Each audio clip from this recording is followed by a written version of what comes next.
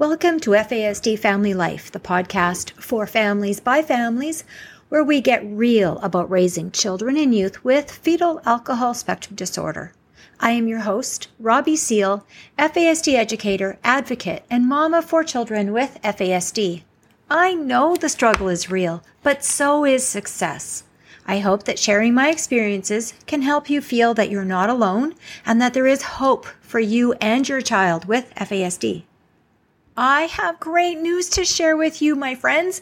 FASD Family Life Podcast has surpassed 6,000 downloads. My gosh, can you imagine? And I have to thank you for sharing the podcast with the people in your life and on your social media. It's fantastic. I regularly hear from parents and caregivers just like you. And if you have questions about something you've heard on the podcast or have a question you'd like me to address, you can email the show at fasdfamilylife@gmail.com, or you can message me on Facebook.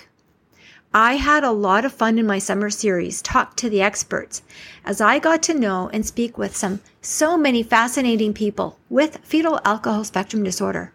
And these people are making a difference in their communities.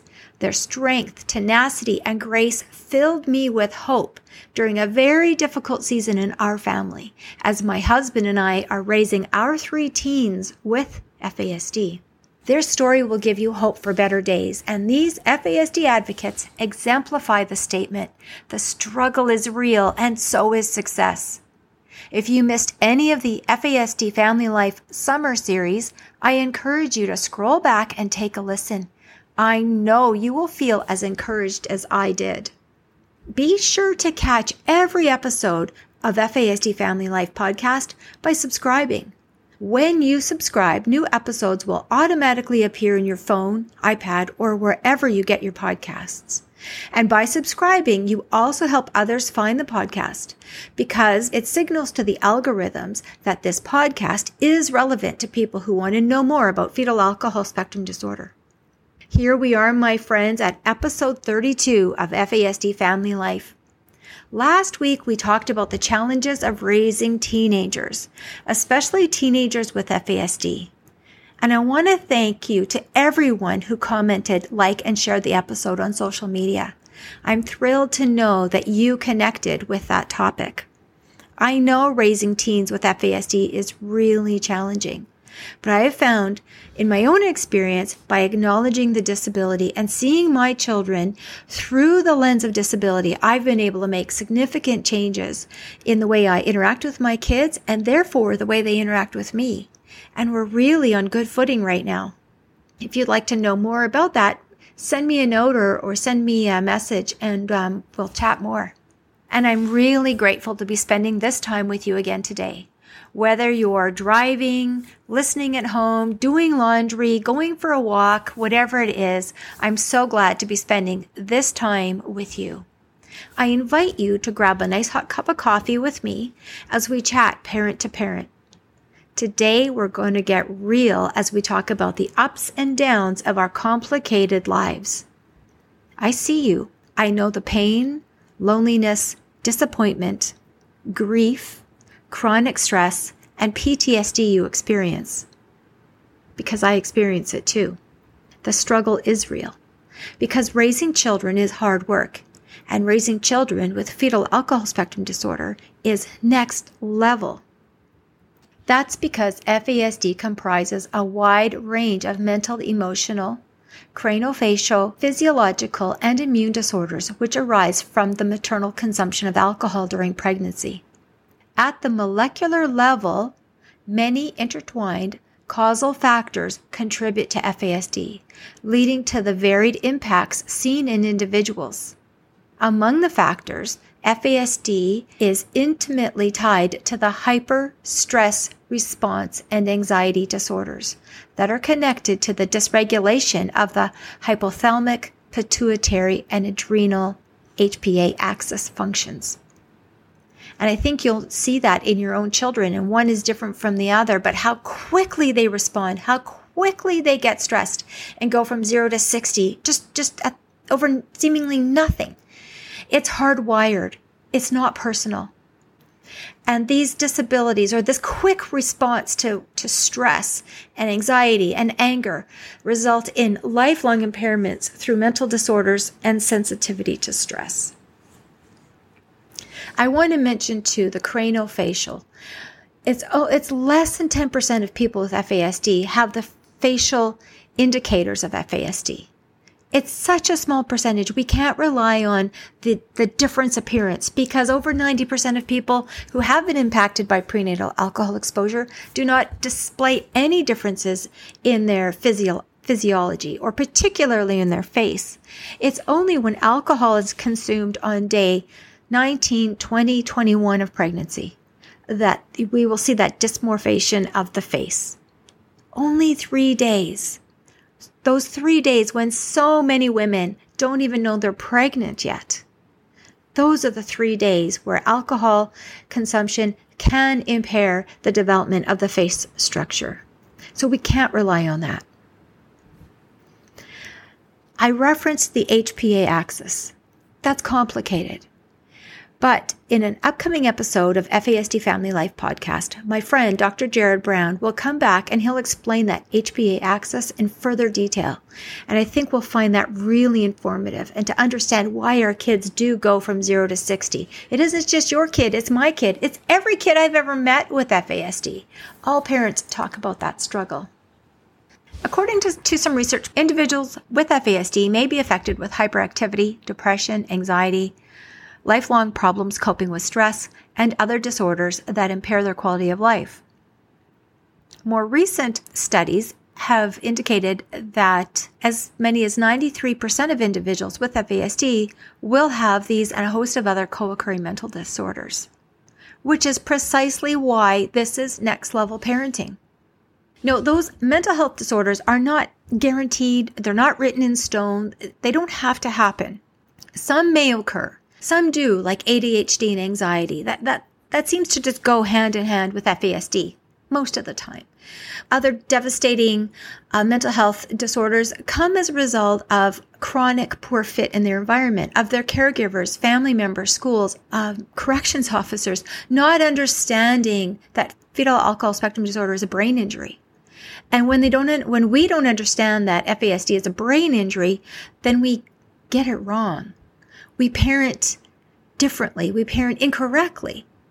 When we understand it's a brain injury and we provide accommodations, just like we would if our kid had diabetes or had a limb amputated, we would provide lifelong accommodations, and we would understand that things are not going to be as perfect as we thought that they might be, because there's challenges. And when we can do that with our kids who have a brain injury, we really diminish the stress that they're under, and therefore the stress we are experiencing.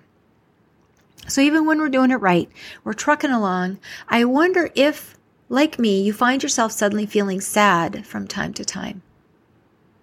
I'm not talking about depression, although caregivers of individuals with FASD report higher rates of depression and anxiety than the general population. And if you are feeling depressed, please do not suffer alone. Please speak with your primary care physician for recommendations for counseling and perhaps medication. Medication and cognitive behavioral therapy can really help take the edge off depression. But today, I was suddenly struck by a heavy sadness. It just came over me, and I wondered why. And I wondered if you feel that way too sometimes. Just really sad and wanting to cry. That doesn't happen to me often, that wanting to cry, but the tears were right there. And I wondered why.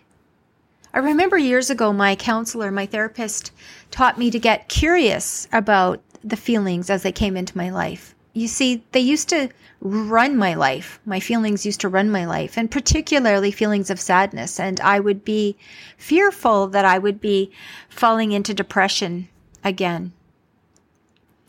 But instead of fearing that and seeing it as this dragon looming to take me down as I once did, my counselor taught me to get curious about my feelings as they come through. Feelings of grief or sadness or hopefulness or excitement or anger, whatever the feelings are, rather than, running from them or stuffing them deep down inside, which is my go-to. But how about I got curious? So when the sadness came over me today, that's what I did. I got curious. I didn't like it. I mean, I would have rather eaten a chocolate bar and make it all go away, but I'm trying to lose weight. I wonder if you can relate to that too. So I wondered if the sadness was a boomerang effect from my fantastic weekend away visiting my relatives in Manitoba. You see, I had taken an impulsive trip to Manitoba to see my aunts and uncles and my cousins who were gathering for a belated Canadian Thanksgiving, and I had the time of my life. I had so much fun being welcomed by my family, who I hadn't seen for many, many, many years. Or was the sadness really exhaustion, resulting from the 7 nights of poor sleep because I was excited about my trip, and then I was away in unfamiliar beds with new pillows, and so maybe I didn't sleep well for 7 nights. Was that why I was feeling sad? Or was I feeling sad because I was home again in the midst of adolescent angst, anxiety, and perseverations, rather? You know, Mommy, can we go buy hockey skates? Mommy, can we go buy hockey skates? I'll check the price. I'll check Kijiji. Mom, let's buy hockey skates.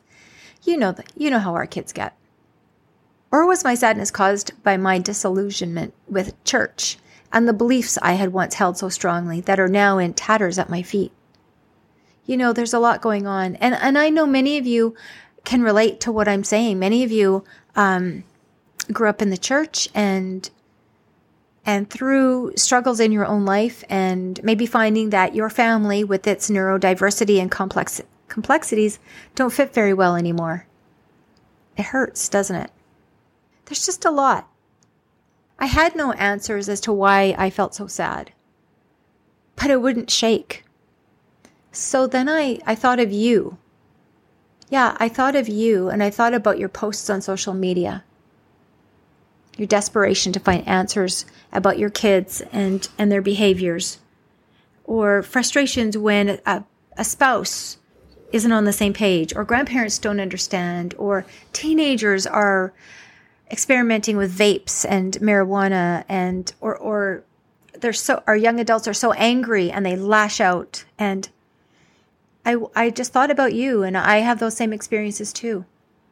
I know the pain and the heartache that you have expressed about seeing, your teen or young adult's life being destroyed by addiction.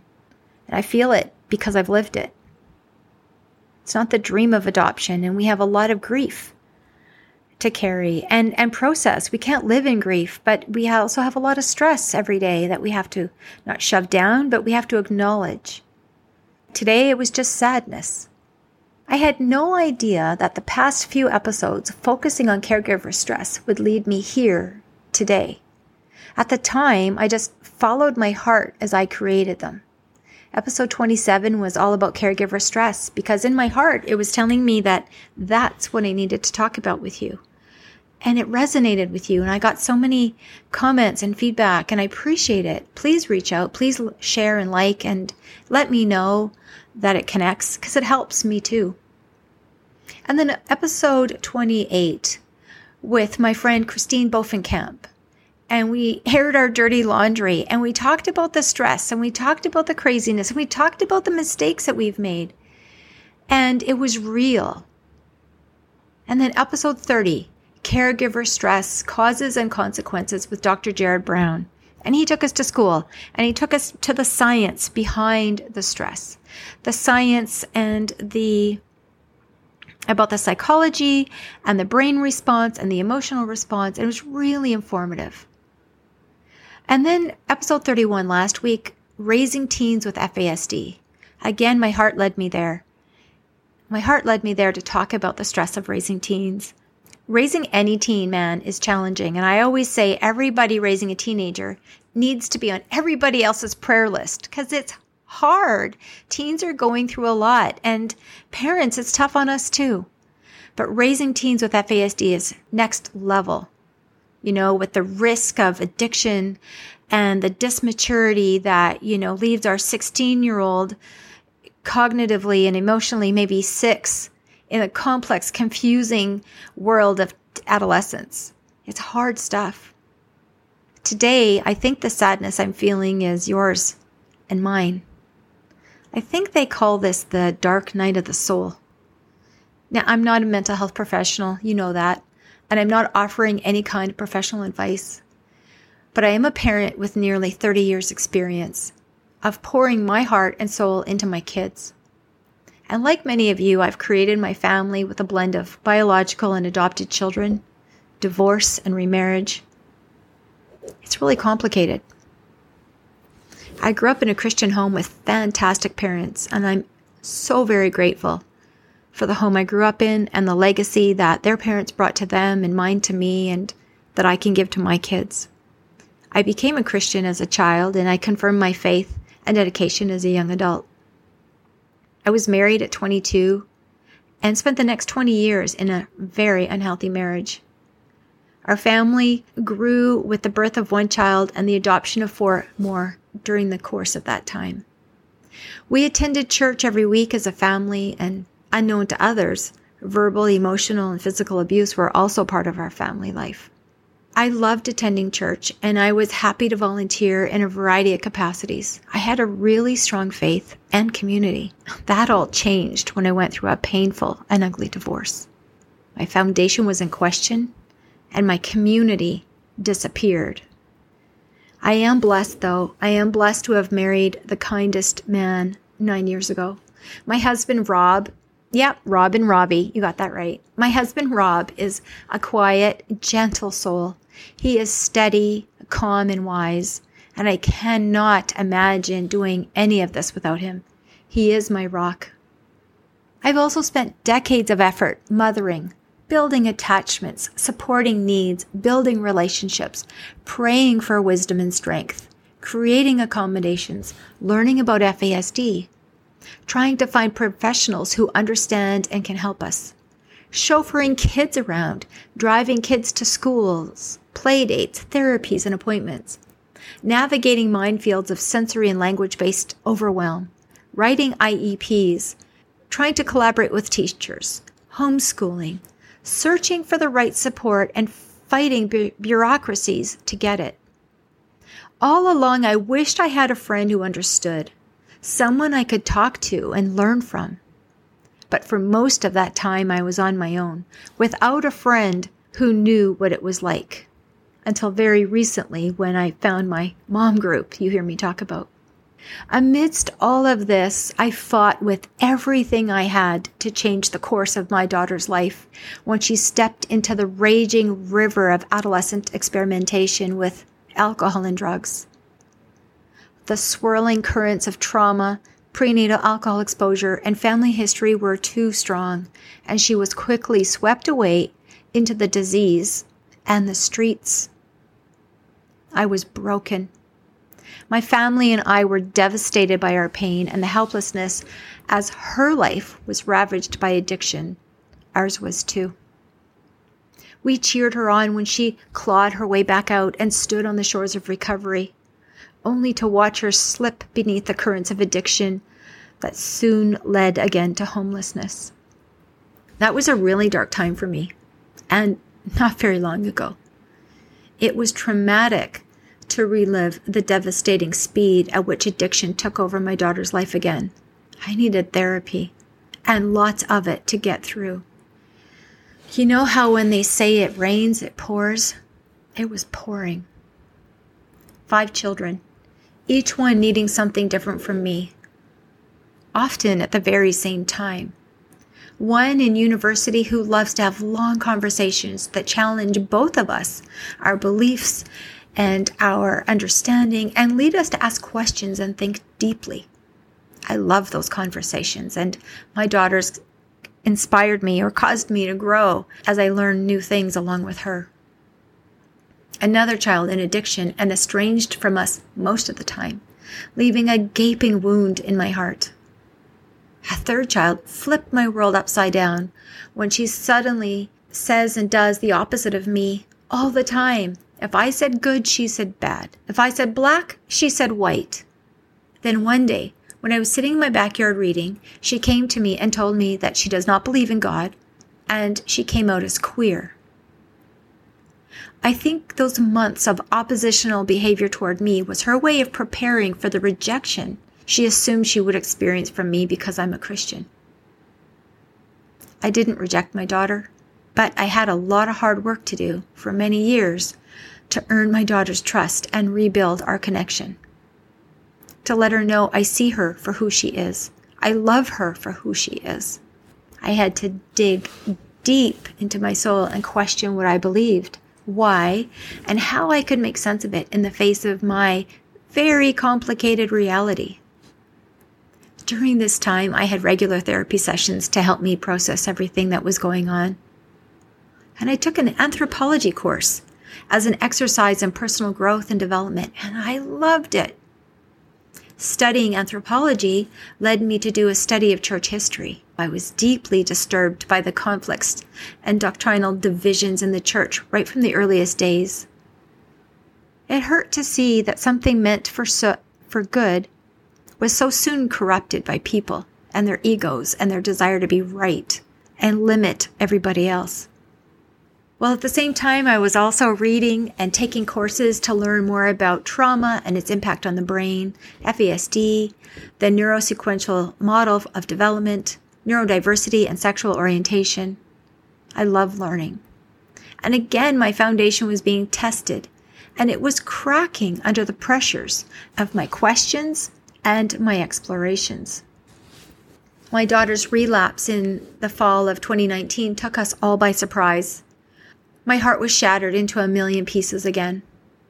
And then COVID struck just a few months later, and in March 2020, there were lockdowns and all that upheaval that it brought. And it was really hard on my kids and on my husband and myself, as it was on you. We questioned, will my husband still have employment? What happens if he doesn't? How do we do online school with 3 kids with FASD? How are we supposed to afford all these new computers? And what do we do about our daughter who is in active addiction and won't adhere to the public stay-at-home orders? And my older daughter, struck with anxiety about this sudden change in the world. How do we support her? It was a lot. And ultimately, I had to ask my one daughter to stay with her friends because she was putting our lives at risk by not staying home when the law and public health orders said that she had to. She couch surfed until she became homeless again. It was so devastating. Then suddenly, in the summer of 2020, we were all confronted by the death of George Floyd at the hands of a police officer and the eruption of Black Lives Matter movement. Conversations with my dear friend brought the realities of racial bias and discrimination very close to home as she shared some of her experiences with me. My studies in anthropology revealed that the racial biases presented in our culture today is based on antiquated racial classification by anthropologists from the 1400s. 1400s! Racial classification was based on the physical attributes, and not least of which the color of the skin. And these racial classification reduced some of humankind to mere chattel, easily bought and sold. It's criminal. It's awful. And those biases still live on, and they've been changed, they've morphed, but they live on. Hence the eruption of the Black Lives Matter movement. The summer of 2021 brought the discovery of nearly 7,000 unmarked graves of children who died at Indian residential schools in Canada and the US. My heart was broken at the scale of the crimes against people based on their race, sanctioned by the Roman Catholic Church and the Protestant Church. I knew a little bit about that history, but the discovery of thousands of unmarked graves of children made that abstract very concrete for me and many Canadians like me. I struggled with the reality of that these religious institutions had been murdering and maiming peoples for centuries, robbing millions of peoples of their lives, their families, their cultures, and way of life, simply because of the color of their skin and their differences in beliefs. Truly a dark night of the soul. I grew up in the church, but I don't see how I can any longer be a part of it. Some of you will understand this deep pain of the soul that leaves questions where convictions once held firm. It's not easy. It's not easy to say it out loud. It's not easy to have those conversations with people.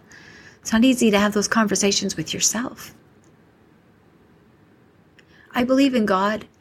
I believe in God, the creator, the sustainer of all living things. I believe that Jesus is the Son of God and that he died to give us eternal life. The Bible says that God loved the world so much that he gave his only Son, that whoever believes in him will not perish but have eternal life. And it also says that whoever confesses with their mouth that Jesus is Lord and that God raised him from the dead will be saved. I'm good with that. I'll do my best to love God and love others as myself, because according to Jesus, those are the two greatest commandments.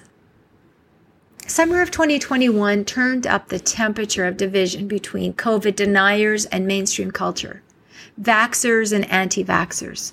Friendships and families have been fractured, some irrevocably. This fall, we've seen unprecedented rates of COVID, and hospitals are struggling to keep up with the demand for care because ICUs are filled with the very people who refuse to get the vaccine, provided free of charge, for their own protection. Again, families, friendships, churches and businesses and hospitals and healthcare systems and schools are all being disrupted by the strain of these opposing values. We're in crisis. Meanwhile, you and I are struggling just to keep our heads above the tumultuous waters in our society and inside our own homes. We are doing our very best parenting children and youth and adults with fetal alcohol spectrum disorder, attachment trauma, physical and mental health challenges. Things do not get easier as our kids get older. Instead, their challenges increase with age and disability support decreases.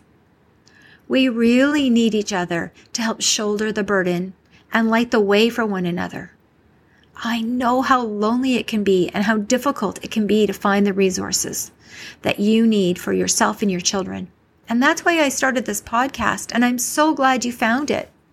I want to be that friend that you need on your journey, a friend who can light the way and share the struggles and laugh with you and cry with you. Please keep in mind, if you are in a particularly difficult season of life, it is only a snapshot. Today does not define our entire lives. Whether that's you're caring for elderly parents, you have your own health concerns, your children have been suspended from school again, or your child is so depressed you're on suicide watch, your teen is cutting, your little one is so hyperactive and distractible that it feels like you're living in a whirlwind. You are, but you'll be okay. You really will be okay. Today does not define our entire lives. The struggle is real, and so is success. It is so imperative to our children, our family, and our own mental health that we build a stable, FASD, attachment, trauma-informed family. And you can do it. There are 5 key tenets to a stable placement. I've talked about them before, and I'll share them with you again today. The first is training, training, training, and more training. And if you think you've had enough training, you're wrong. You need more training. I regularly take more training, and I love it. It sharpens my skills, keeps it in the front of my mind, and allows me to serve my kids even better. Coaching. Number 2 is coaching. FASD informed professional coaching to help you put all that training into action and help you advocate with the school administrators, teachers, and employers, and maybe to kind of talk you off the ledge every once in a while. Number 3 is counseling, to work through the grief and loss that is part and parcel of raising children with FASD. Inevitably, there's grief and there's loss because life has not turned out the way that we had hoped it will. And though life will get better, it will always be challenging because our dear loved ones have a permanent brain injury. So we need support. The 4th is respite. This is next level parenting. So we all need time to rest. We need to decompress and let down our guard. Let our own sensory system and our own hyperactive stress response system calm down. If we don't, our health will fail us. If our health will fail us, then we won't be there to support our kids. We need respite. We need rest. And there's a lot of creative ways to find respite. Fifth, community. We need community. We are not meant to go through life alone. And I know you probably feel so alone and so isolated, and it just makes it so much worse. But we need community. We need friends who understand what it is we're going through, because they are going through it too. We need friends that will laugh with us, cry with us, celebrate with us, and coach us along. You and I need all 5 tenets in order to understand our children's complex disability, adapt to their needs, and give ourselves the flexibility and the ability to parent for the long haul. Which reminds me, our children will not be children forever, though some days feel like it. In fact, they will have many more years as adults to continue to learn and grow and discover who they are and what their strengths are. And they will need you in different ways then. You have to remember that individuals with FASD in their 20s are still in their youth. That's kind of new understanding to me, but many people who have FASD have told me that their 20s are still their youth, and their adult brain doesn't really come online until they're 30. So we need to slow our roll, and we need to buckle up. It's going to be bumpy. But if we take a brain-based approach and we really see some of the surprising behaviors or the challenging behaviors as symptoms of their brain injury, and therefore provide the right kind of accommodations, we'll see less of that behavior. We'll see more of the strengths our kids have and the happiness that is within them without all the anger and rage and hostility and anxiety taking up all the oxygen in the room. When that can calm down, we get to actually see who our kids are, what they're good at, what they're interested in. And when we can do that, then we can speak hope and life into them and acknowledge, hey, this kind of a job might be really good for you. Or you're interested in that. Let's learn about that together. Things can really turn around. I have learned a lot from the adults with FASD that I've spoken to and those whose posts I read on social media. Learned about their anxiety and their trouble fitting in and the slower developmental pace. And I've learned that there is real hope that our kids will grow up to find fulfillment, love, purpose, and passion in their lives. I have learned that while we have an important role to play in their journey of self-discovery and self-determination, it's only one part. Our kids, like us, will create their own adult lives. We don't get to do that. If we're lucky, we get to be a part of their adult lives. I have learned that adopted children are grafted into 2 trees, perhaps in equal measure, perhaps not.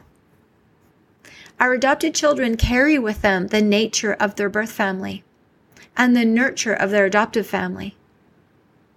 And if we can help them connect with their biological family in safe, healthy ways, along with their heritage, their culture, their race, our kids will be more whole and will have a stronger sense of self. But be patient. Be patient with yourselves. Be patient with your kids. It takes a long time. It takes time, love, connection, brain-based parenting, trauma-informed, identity-informed, race-informed parenting. And we need to build a team of support for you and your child. Adults with FASD will always require assistance because they have a permanent brain injury. And given the right support and accommodation, our adult kids can do amazing things. Though there may be many dark years because of addiction, recovery is possible. Many people with FASD recover from addiction and go on to lead full, happy lives. I still have days that feel like 1,000 years. And there are times my heart is so full of joy it feels like it'll burst. Other seasons, it hurts so bad I don't think I'll be able to keep going. My circumstances have not changed. I still am a parent of 5 kids, 2 adults and 3 teens, 4 of whom have brain-based disability from alcohol, trauma, and other substances in the womb. That's not going to change. Each one of my 5 kids will require understanding and support. We all do. I require understanding and support. My children with prenatal exposure also require accommodations every day, of every week, of every year, for the rest of their lives. And I can't change that. But I can change how I respond to the needs and the challenges that present in any given moment. And when I do better, my kids do too. Today, my daughter is in recovery. She is discovering who she is as a person, who she is as a woman, who she is as a mother, and who she is as my daughter.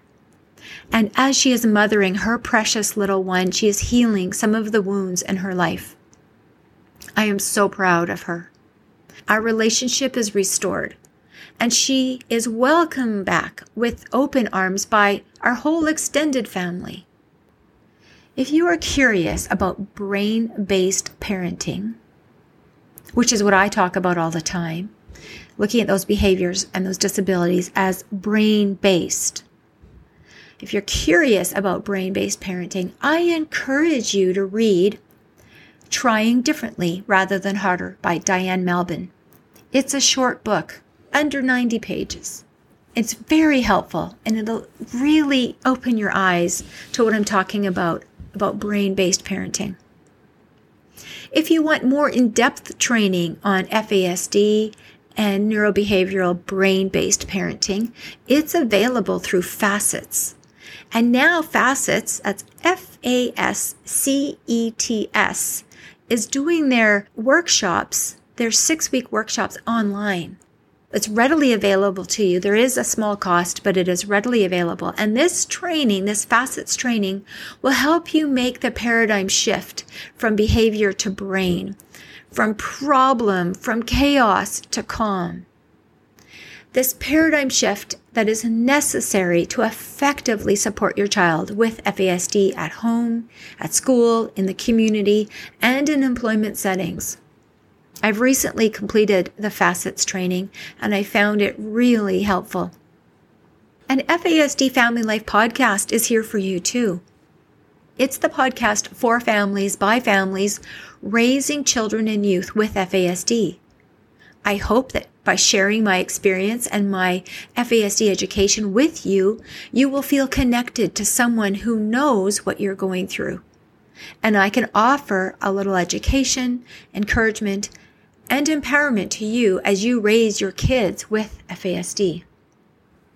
So while today I might be feeling sad, and there's many different reasons why, I'm also feeling hopeful. I'm also feeling empowered. I'm also feeling fortunate.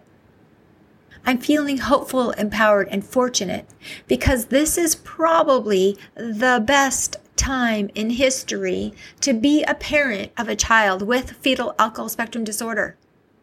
Truly, it is. It's the best time in history because we have podcasts like this one and 4 others in the world. There's only 5 FASD podcasts in the world. We have podcasts. We have Zoom meetings. We have online training. When I started this journey, training was so hard to find and it was so damn expensive I couldn't afford it. Now there's so much training free online. There are support groups. There are resources. This really is the best time to be a parent of an individual with FASD. I'm feeling hopeful because I want to connect with you and I want to connect with your FASD network and your FASD supports in your region so we can talk about them on FASD Family Life and we can raise awareness. I want to offer training to you and training to your support groups and training to your teachers so that we can all learn and grow in our understanding of FASD as a brain injury and the very simple shifts we can make so that all of the individuals with FASD can be included in our families, in our support groups, in our schools, in our places of employment. Because with training, we can make the shifts that create a more inclusive environment where people can really succeed. If you have found this episode on Facebook or LinkedIn, please drop a comment in the section because that will even further expand the reach of FASD Family Life. And I would really appreciate it if you would leave a 5-star rating and a review wherever you caught this podcast. If you're on Stitcher or Spotify or iTunes, wherever you found me, leave a 5-star rating because that helps other people find the podcast. It helps us spread the word about FASD. It helps us improve our advocacy and teach about brain-based parenting and really give hope that success is possible. It really is attainable. And as I close this episode, I want to leave you with a prayer. God, grant me the serenity to accept the things I cannot change, courage to change the things I can, and the wisdom to know the difference. Because there is a difference. Living one day at a time, enjoying each moment at a time, accepting hardships as the path to peace, taking, as He did, the sinful world as it is, not as I would have it. Trusting that He will make all things right if I surrender to His will, that I may be reasonably happy in this life and supremely happy with Him forever in the next. Amen. I would love to hear from you. Please reach out. Send me a message on Facebook. Send me an email. Do you have a question that you'd like me to address on the show, or a really big struggle that you want me to help you dissect? Email me at fasdfamilylife@gmail.com or message me on Facebook. I will answer you. I'll do my best to answer it via email and on the show so we can all learn and grow together. And thank you for sharing your time with me. I know it's precious. And until next week, remember, the struggle is real, but so is success. I'll talk with you soon.